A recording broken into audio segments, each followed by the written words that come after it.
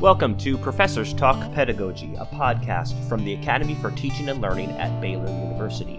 I'm your host, Christopher Richmond. Professors Talk Pedagogy presents discussions with great professors about pedagogy, curriculum, and learning in order to propel the virtuous cycle of teaching.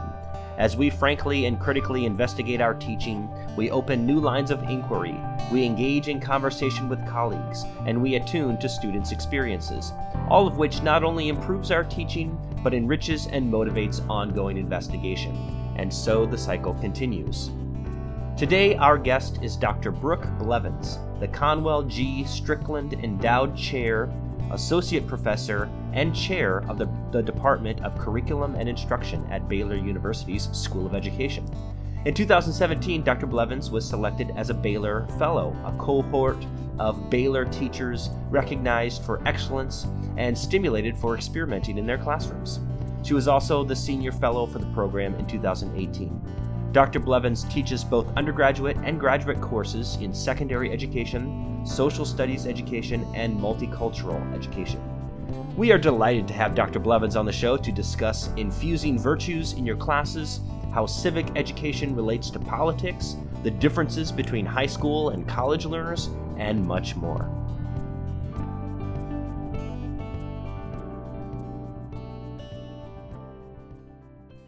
Brooke Blevins, welcome to the show.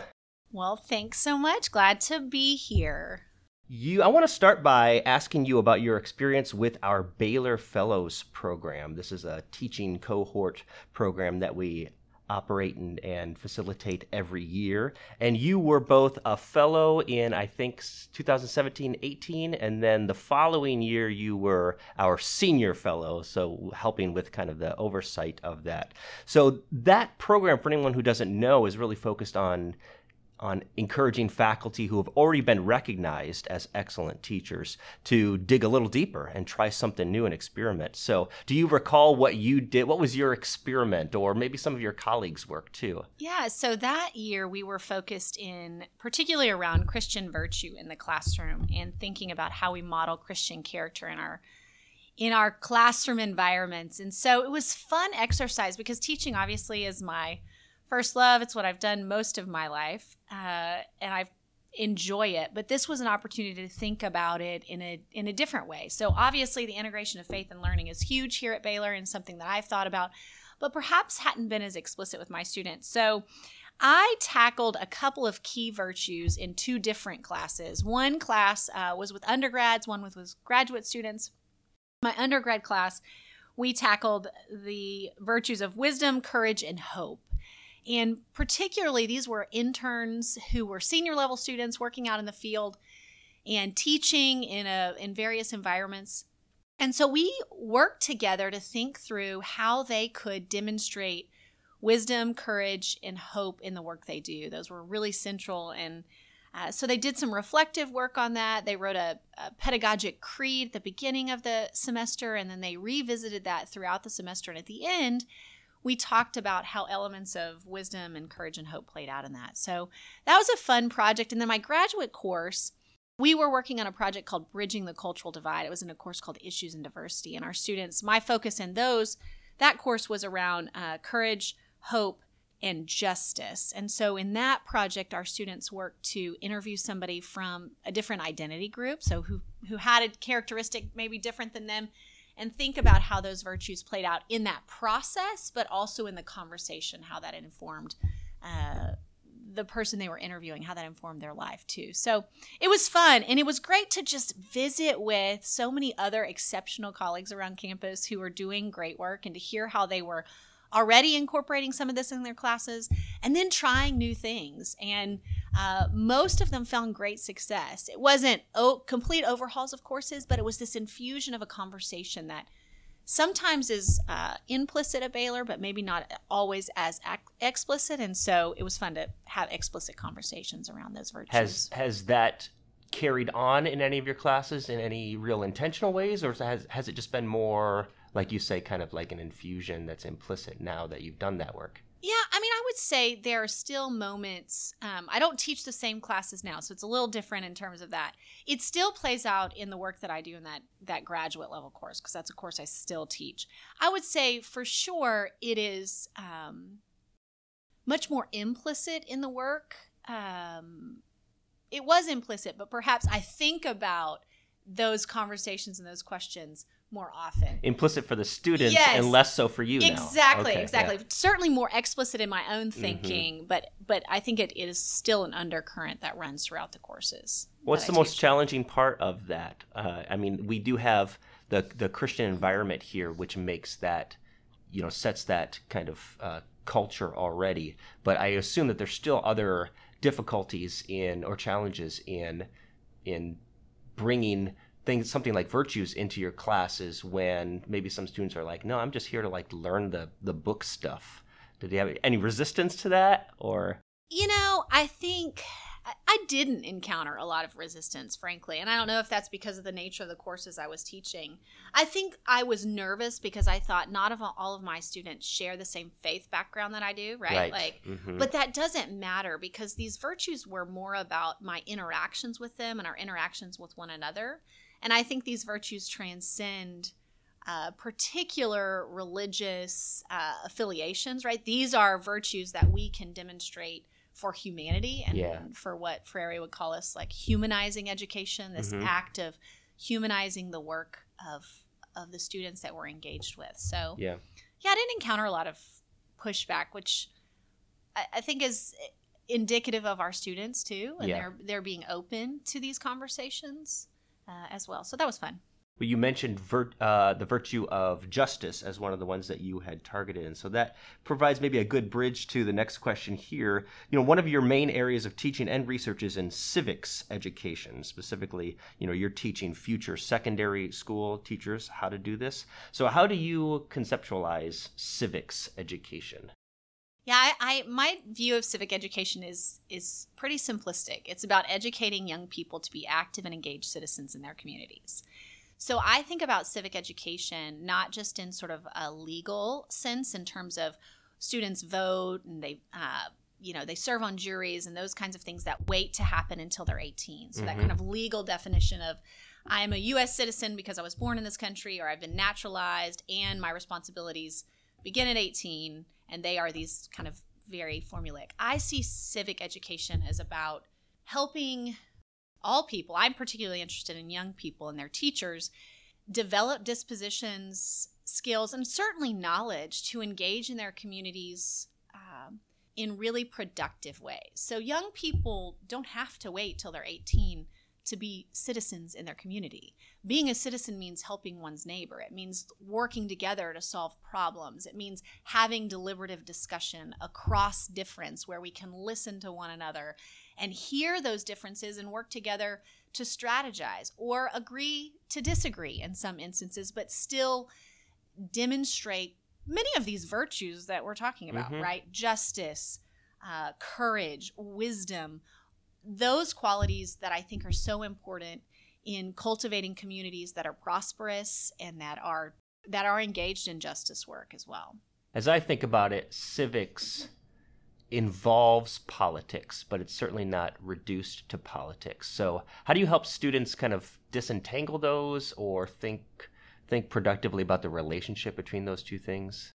Yes. Well, it's increasingly more difficult right now, right? I think on both sides of, if we were to think about political parties, both ends of the spectrum believe that civic education is important to some degree, whether we actually see this happening in schools, but for different aims, right? So what are those aims? So I would say education is always political. We would be remiss to believe that it was an apolitical act. There are decision makers who are deciding what we're teaching and how we're teaching it and those sorts of things. Most recently, our Texas legislature has passed a House Bill 3979 and a Senate Bill 3 that have significant implications for the teaching of civics. And they're very curious bills, frankly. I was spending a little bit of time in Senate Bill 3. I've done a lot of work on 3979. But they call both for civic education, and yet there are deep restrictions on what that looks like in schools. So we can't talk about controversial issues. We can't engage in public and social policy advocacy. We can't actually have direct communication with our local, state, and federal representatives to engage in change. You can't engage in service learning. This is where we are in Texas. And so what I would say is I am working with my students to understand that. So with our pre-service teachers to say, what does this mean? What does this mean for what you can do in your classrooms and can't do in your classrooms? But how do we think about civics education in a time when it's under attack in some ways? It's wanted, but yet what that focus looks like is certainly deeply contested. So did I hear you right that they are banning service learning?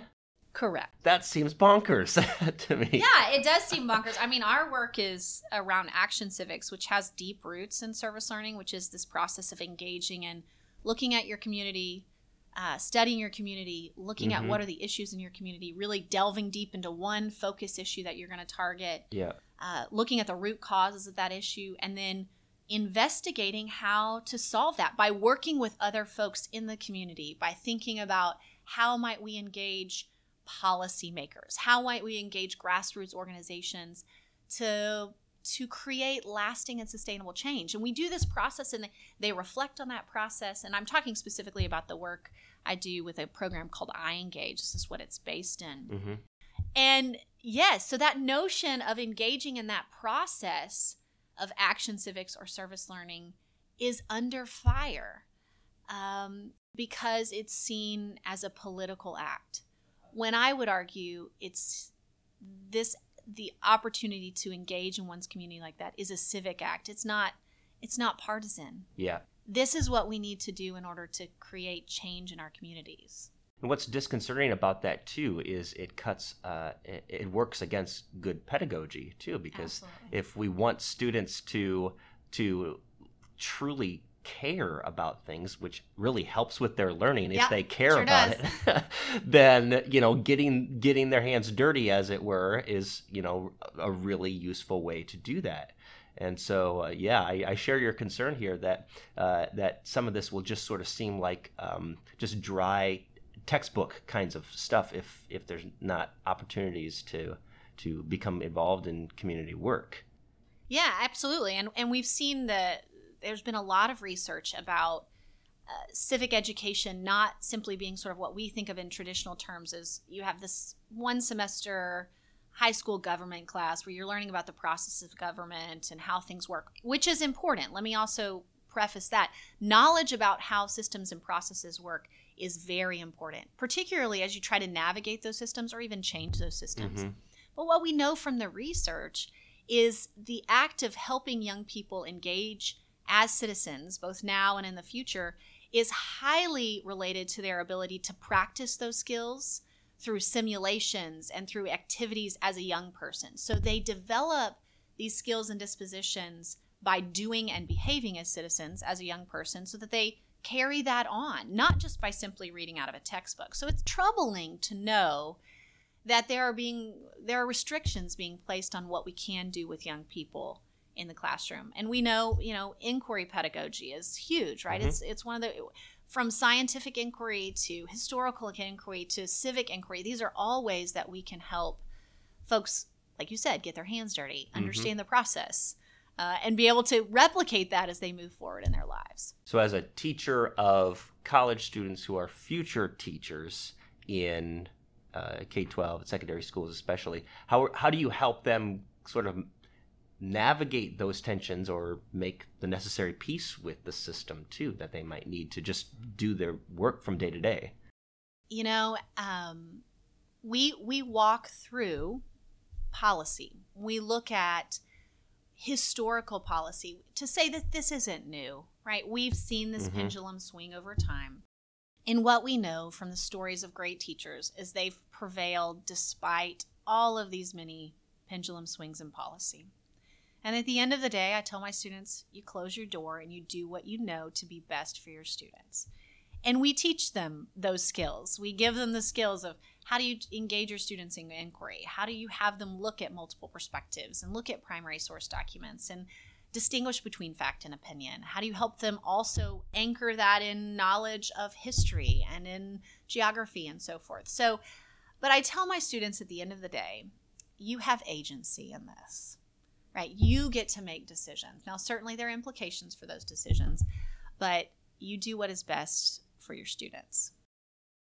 So I want to think a little bit more on the practical level here. As someone who has taught both high school and college students, for you, what are the important similarities or differences among these different groups of students?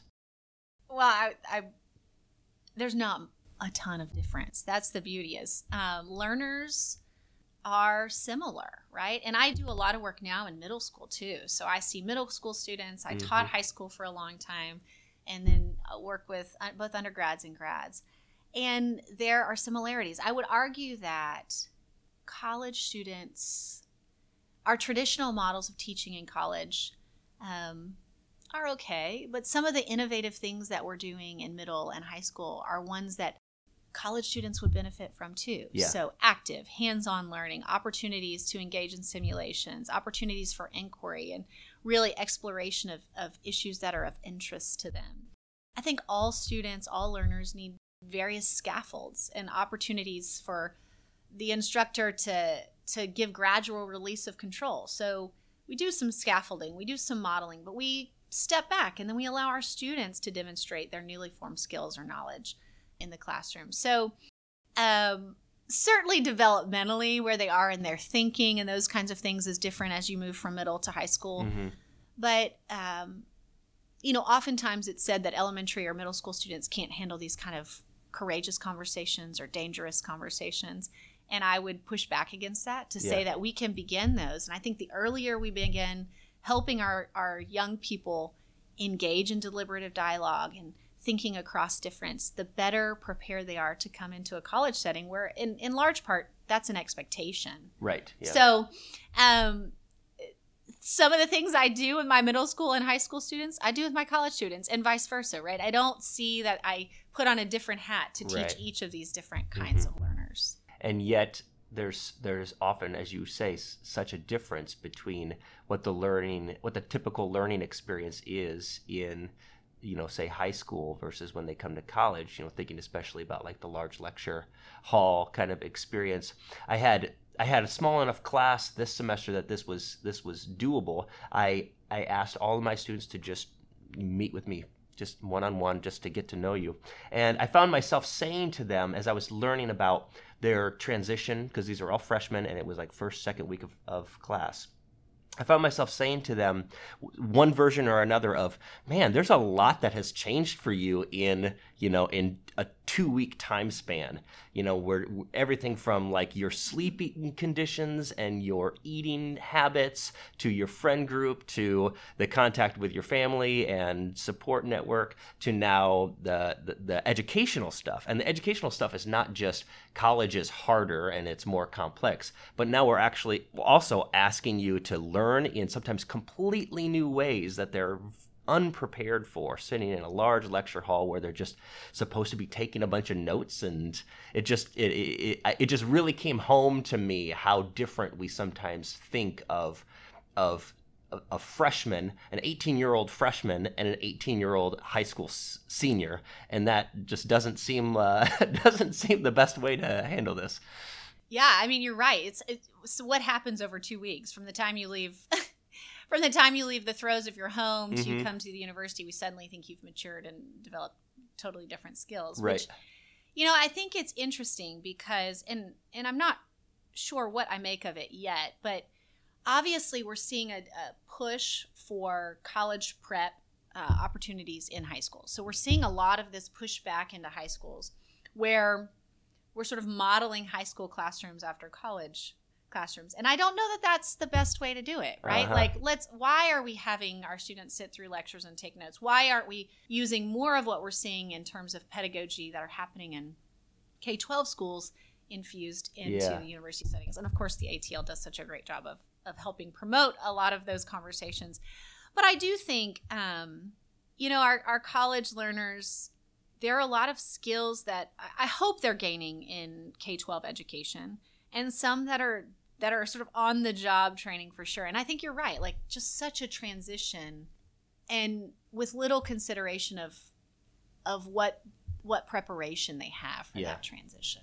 That's interesting. I hadn't really thought about this, but there's sort of two flows here that are going on. One is, as you say, kind of like the college mentality bleed into upper levels of high school with like AP classes and that sort of thing, dual credit courses.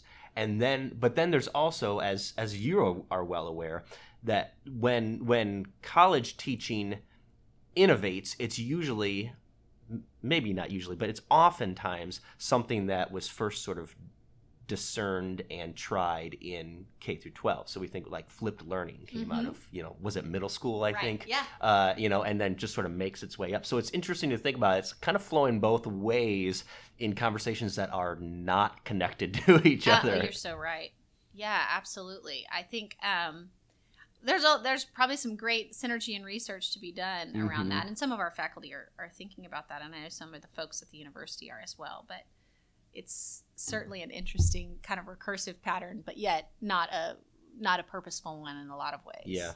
So I'm a little envious of someone who teaches about teaching because it provides you and your students an opportunity, it seems to me a natural opportunity to reflect on the learning process. And, one of the things that we find ourselves saying often to faculty is give your students opportunities to flex the metacognition skills, because that's just not something that's traditionally part of our disciplines and part of the way we think about pedagogy. But it seems to me like it'd be natural for those conversations to pop up when you're teaching college students about teaching and learning, then to take some time to reflect on how they themselves are learning. So can you talk about what students say, what revelations they have about their own learning processes?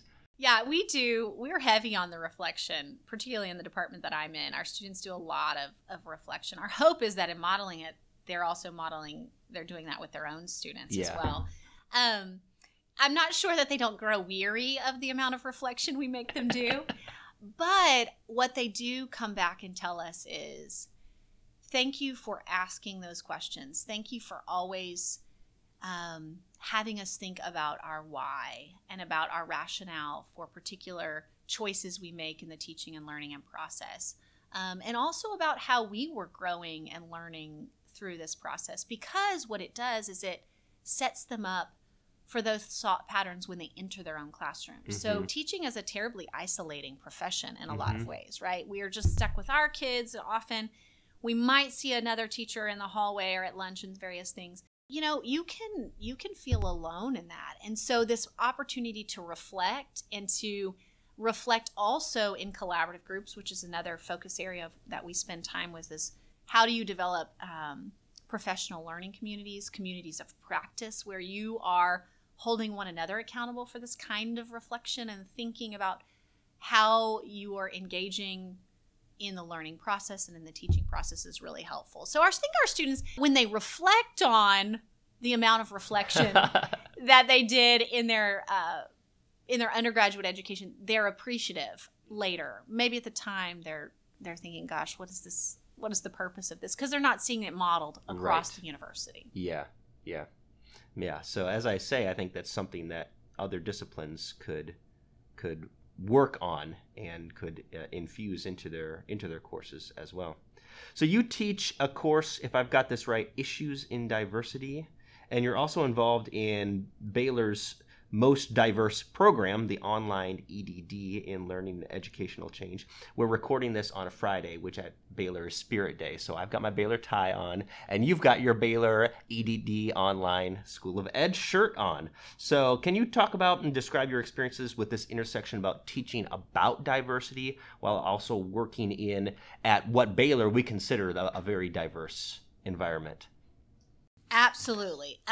It has been a great learning curve for me. It has been a challenge, and I have learned so much in the last 3 years in teaching in this program and working with the students that are part of that program. So as you said, most diverse program on campus. It is an online program, but yet incredibly rigorous. We meet with our students every week, so it's not just asynchronous. We have both asynchronous work, and then we meet each week for about 90 minutes in live session with our students.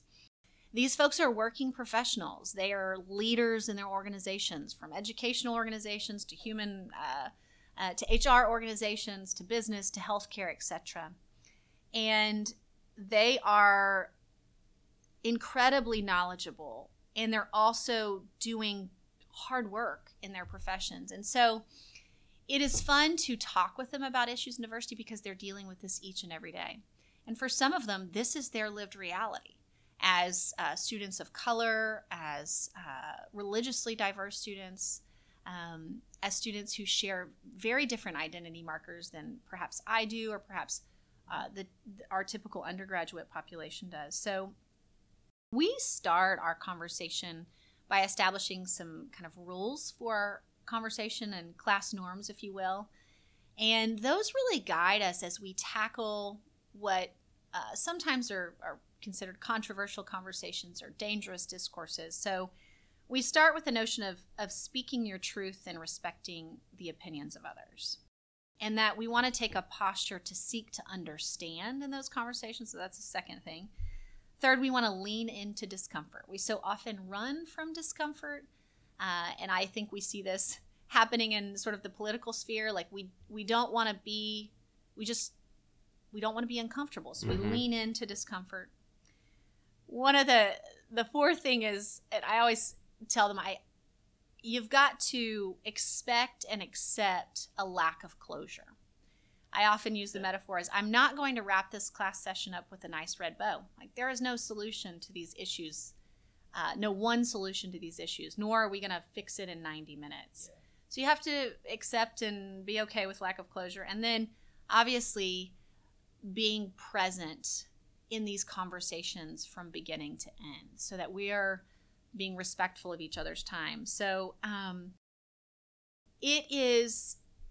I have learned so much thinking about sort of metacognition and reflection from my students. I tell them we are learning right alongside each other. I might have a few more years in sort of this formal education about these conversations, and I might be introducing theories and concepts that have been written about in academic literature. But what they often say to me is, that's been my experience. I've just never had the theoretical construct to name it or known that other people experience it. So that's really fun to interact and help them name and claim their experiences. Can you do a little thought experiment? How do you think some of that would be different if it were a more traditional face-to-face setting? Not a lot. I'll just be really honest. I have taught this class on the ground, and when I put it online, I was very apprehensive about how would we create a safe space where these kinds of deep conversations can happen, where people are talking from vulnerable spaces. And I found we were able to do that in our on-the-ground classroom, and then I was concerned, how would we transfer this online? And it actually happened rather seamlessly, because part of what I envision or believe about the purpose of teaching is about building relationships. So regardless if I'm teaching online or I'm teaching on the ground, we start by building relationships and by engaging in a reflective process about ourselves, and then we do that collectively as a group. So we're doing that, and I teach this in the spring on the ground, and I teach it a couple of semesters online, and that looks very similar. It's just a little different timing on those. So not a huge difference, in my opinion. When you were talking about the discomfort and the uncomfortable conversations that are part of that, if you're reading through the Chronicle, we're still getting opinions flying back and forth on things like trigger warnings and that sort of thing. One distinction that I have found helpful, although I haven't really worked with it too much, is helping students, well, first of all, applying to ourselves, but also helping students think through the difference between hurt and harm. So something might hurt kind of in the moment, as you talk about discomfort, but that doesn't mean it's lasting harm. So does that help? Does that resonate with you at all? It does. I'm still working through it. So I'm actually going to write that down because I think that's a really great way to think about that.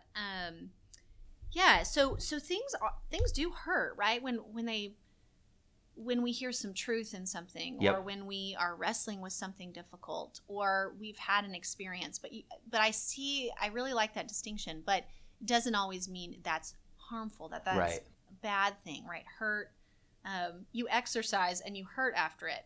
Part of that is about building new muscles, right? And strengthening one's body. I would say that's true of some of these conversations. They're difficult. They hurt. They're uncomfortable. Yeah. But we come out better on the other side. And we're strengthened in our understanding, and then also in our empathy for one another and our care. Yeah. I've had the opportunity a couple of times to teach a Baylor continuing education course that is, talk about meta, that is actually teaching for the other continuing education teachers. So to help them think about teaching adults, yes. And we work a little bit through andragogy yep. and Malcolm Knowles. So is that something that is I'm not in your world, so I don't know if is that still the conversation that you all have when you're working with working professionals? Is that a helpful construct? And let me just tell you, this was a new concept to me when I started teaching online, andragogy, right? I've been raised in the theories of pedagogy because I was a K-12 teacher and I work with teacher educators.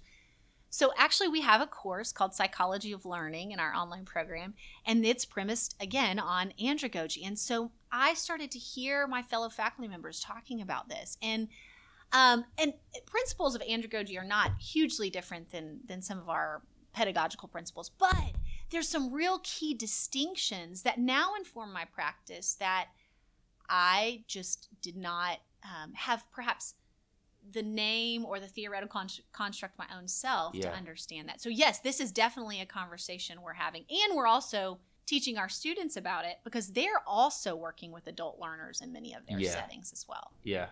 One of the things that I find a little frustrating about the distinction for a college teacher is we're not really sure whether we're doing pedagogy or andragogy. Right. So this podcast is Professors Talk Pedagogy because I think that's just a word more people know. Sure. But in some ways, we're teaching adults, but in other ways, they don't have the same kind of hallmark like motivations and desire for direct application or ability for direct application that you get in the andragogy literature. So do you find yourself in that pinch too when you're teaching the undergrads, now that you've got kind of both theories rattling? Absolutely. I mean, I would say these adult learners I'm working with in the sort of the EDD and even in our PhD program, and I think about them differently now than I did my undergraduate students. They just have different experiences in life. They have different struggles. They have different pressures on their lives.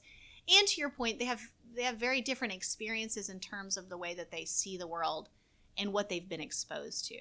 Neither is better than the other. It's just where they are. And so we have to, as professors, adapt our thinking to meet their needs. And so I was so excited to learn about andragogy. It just had not been in my world because it helped me think even more deeply about best practices for these adult learners and to better meet their needs. I so appreciated also you talking about helping students just feel more comfortable with a lack of closure on conversations. We have at the ATL, we do teaching observations, and sometimes we enlist other faculty to do an observation sort of on behalf of the ATL if that request comes to us. And I've begun to question the wisdom of one of the questions that we ask on there, which is how did this class session end? And we give just some kind of like nudges for the observer to like what kinds of things to look for. And in one of those we say were the main points summarized. And I'm thinking to myself more and more like that doesn't always apply. And we need to be really careful about that need. It's a very, kind of Western Enlightenment sort of need to go, okay, how can I wrap this up in a neat bow and put all the distinctions in place and make sure that it's all clear? I mean, obviously there's pedagogical value in summarizing, what is supposed to be learned, but sometimes it's just it's a feral cat and you just got to let it do its thing, right? Absolutely. One of the practices I do now I was learned from a colleague who actually taught one of the courses on psychology of learning is this kind of reflective exercise at the end. And it's something we use in K-12 schools, but I'm using it a little bit different in these adult settings. So I have them reflect on, what do you now know? Like, what were your takeaways from this conversation? And then what are you still wondering? And we just leave it there. What are you still wondering? Mm-hmm. And so I don't tie it up at the end of class. Instead, those become talking points for the next conversation. Yeah. So it appeared to me, you guys, this is where you were at the end of last class, but you had some unresolved things. Yeah. Let's talk about those. Let's see how we might use those to begin our conversation in the next class. That's been really helpful to see them. And also in an online space versus having them sort of all reflect out orally, this is also a written exercise that allows them to kind of process themselves and then respond so that I can get a good sense of where the class is. As much as I love learning objectives, I do wonder if sometimes we should also start talking about wondering objectives. Oh, I love that. Wondering because what we're trying to do is help students think of knowledge as something that does unfold, that is moved forward or moved, maybe it's forward, but moved by the questions that we have. So things to continue to work on and think about. I love that, wondering objectives. I'm going to figure out patent pending on that. Yes, there you go. Yes, copyright pending. All right. Well, Brooke Blevins, thank you so much for taking the time to talk with us. Absolutely. It's been my pleasure.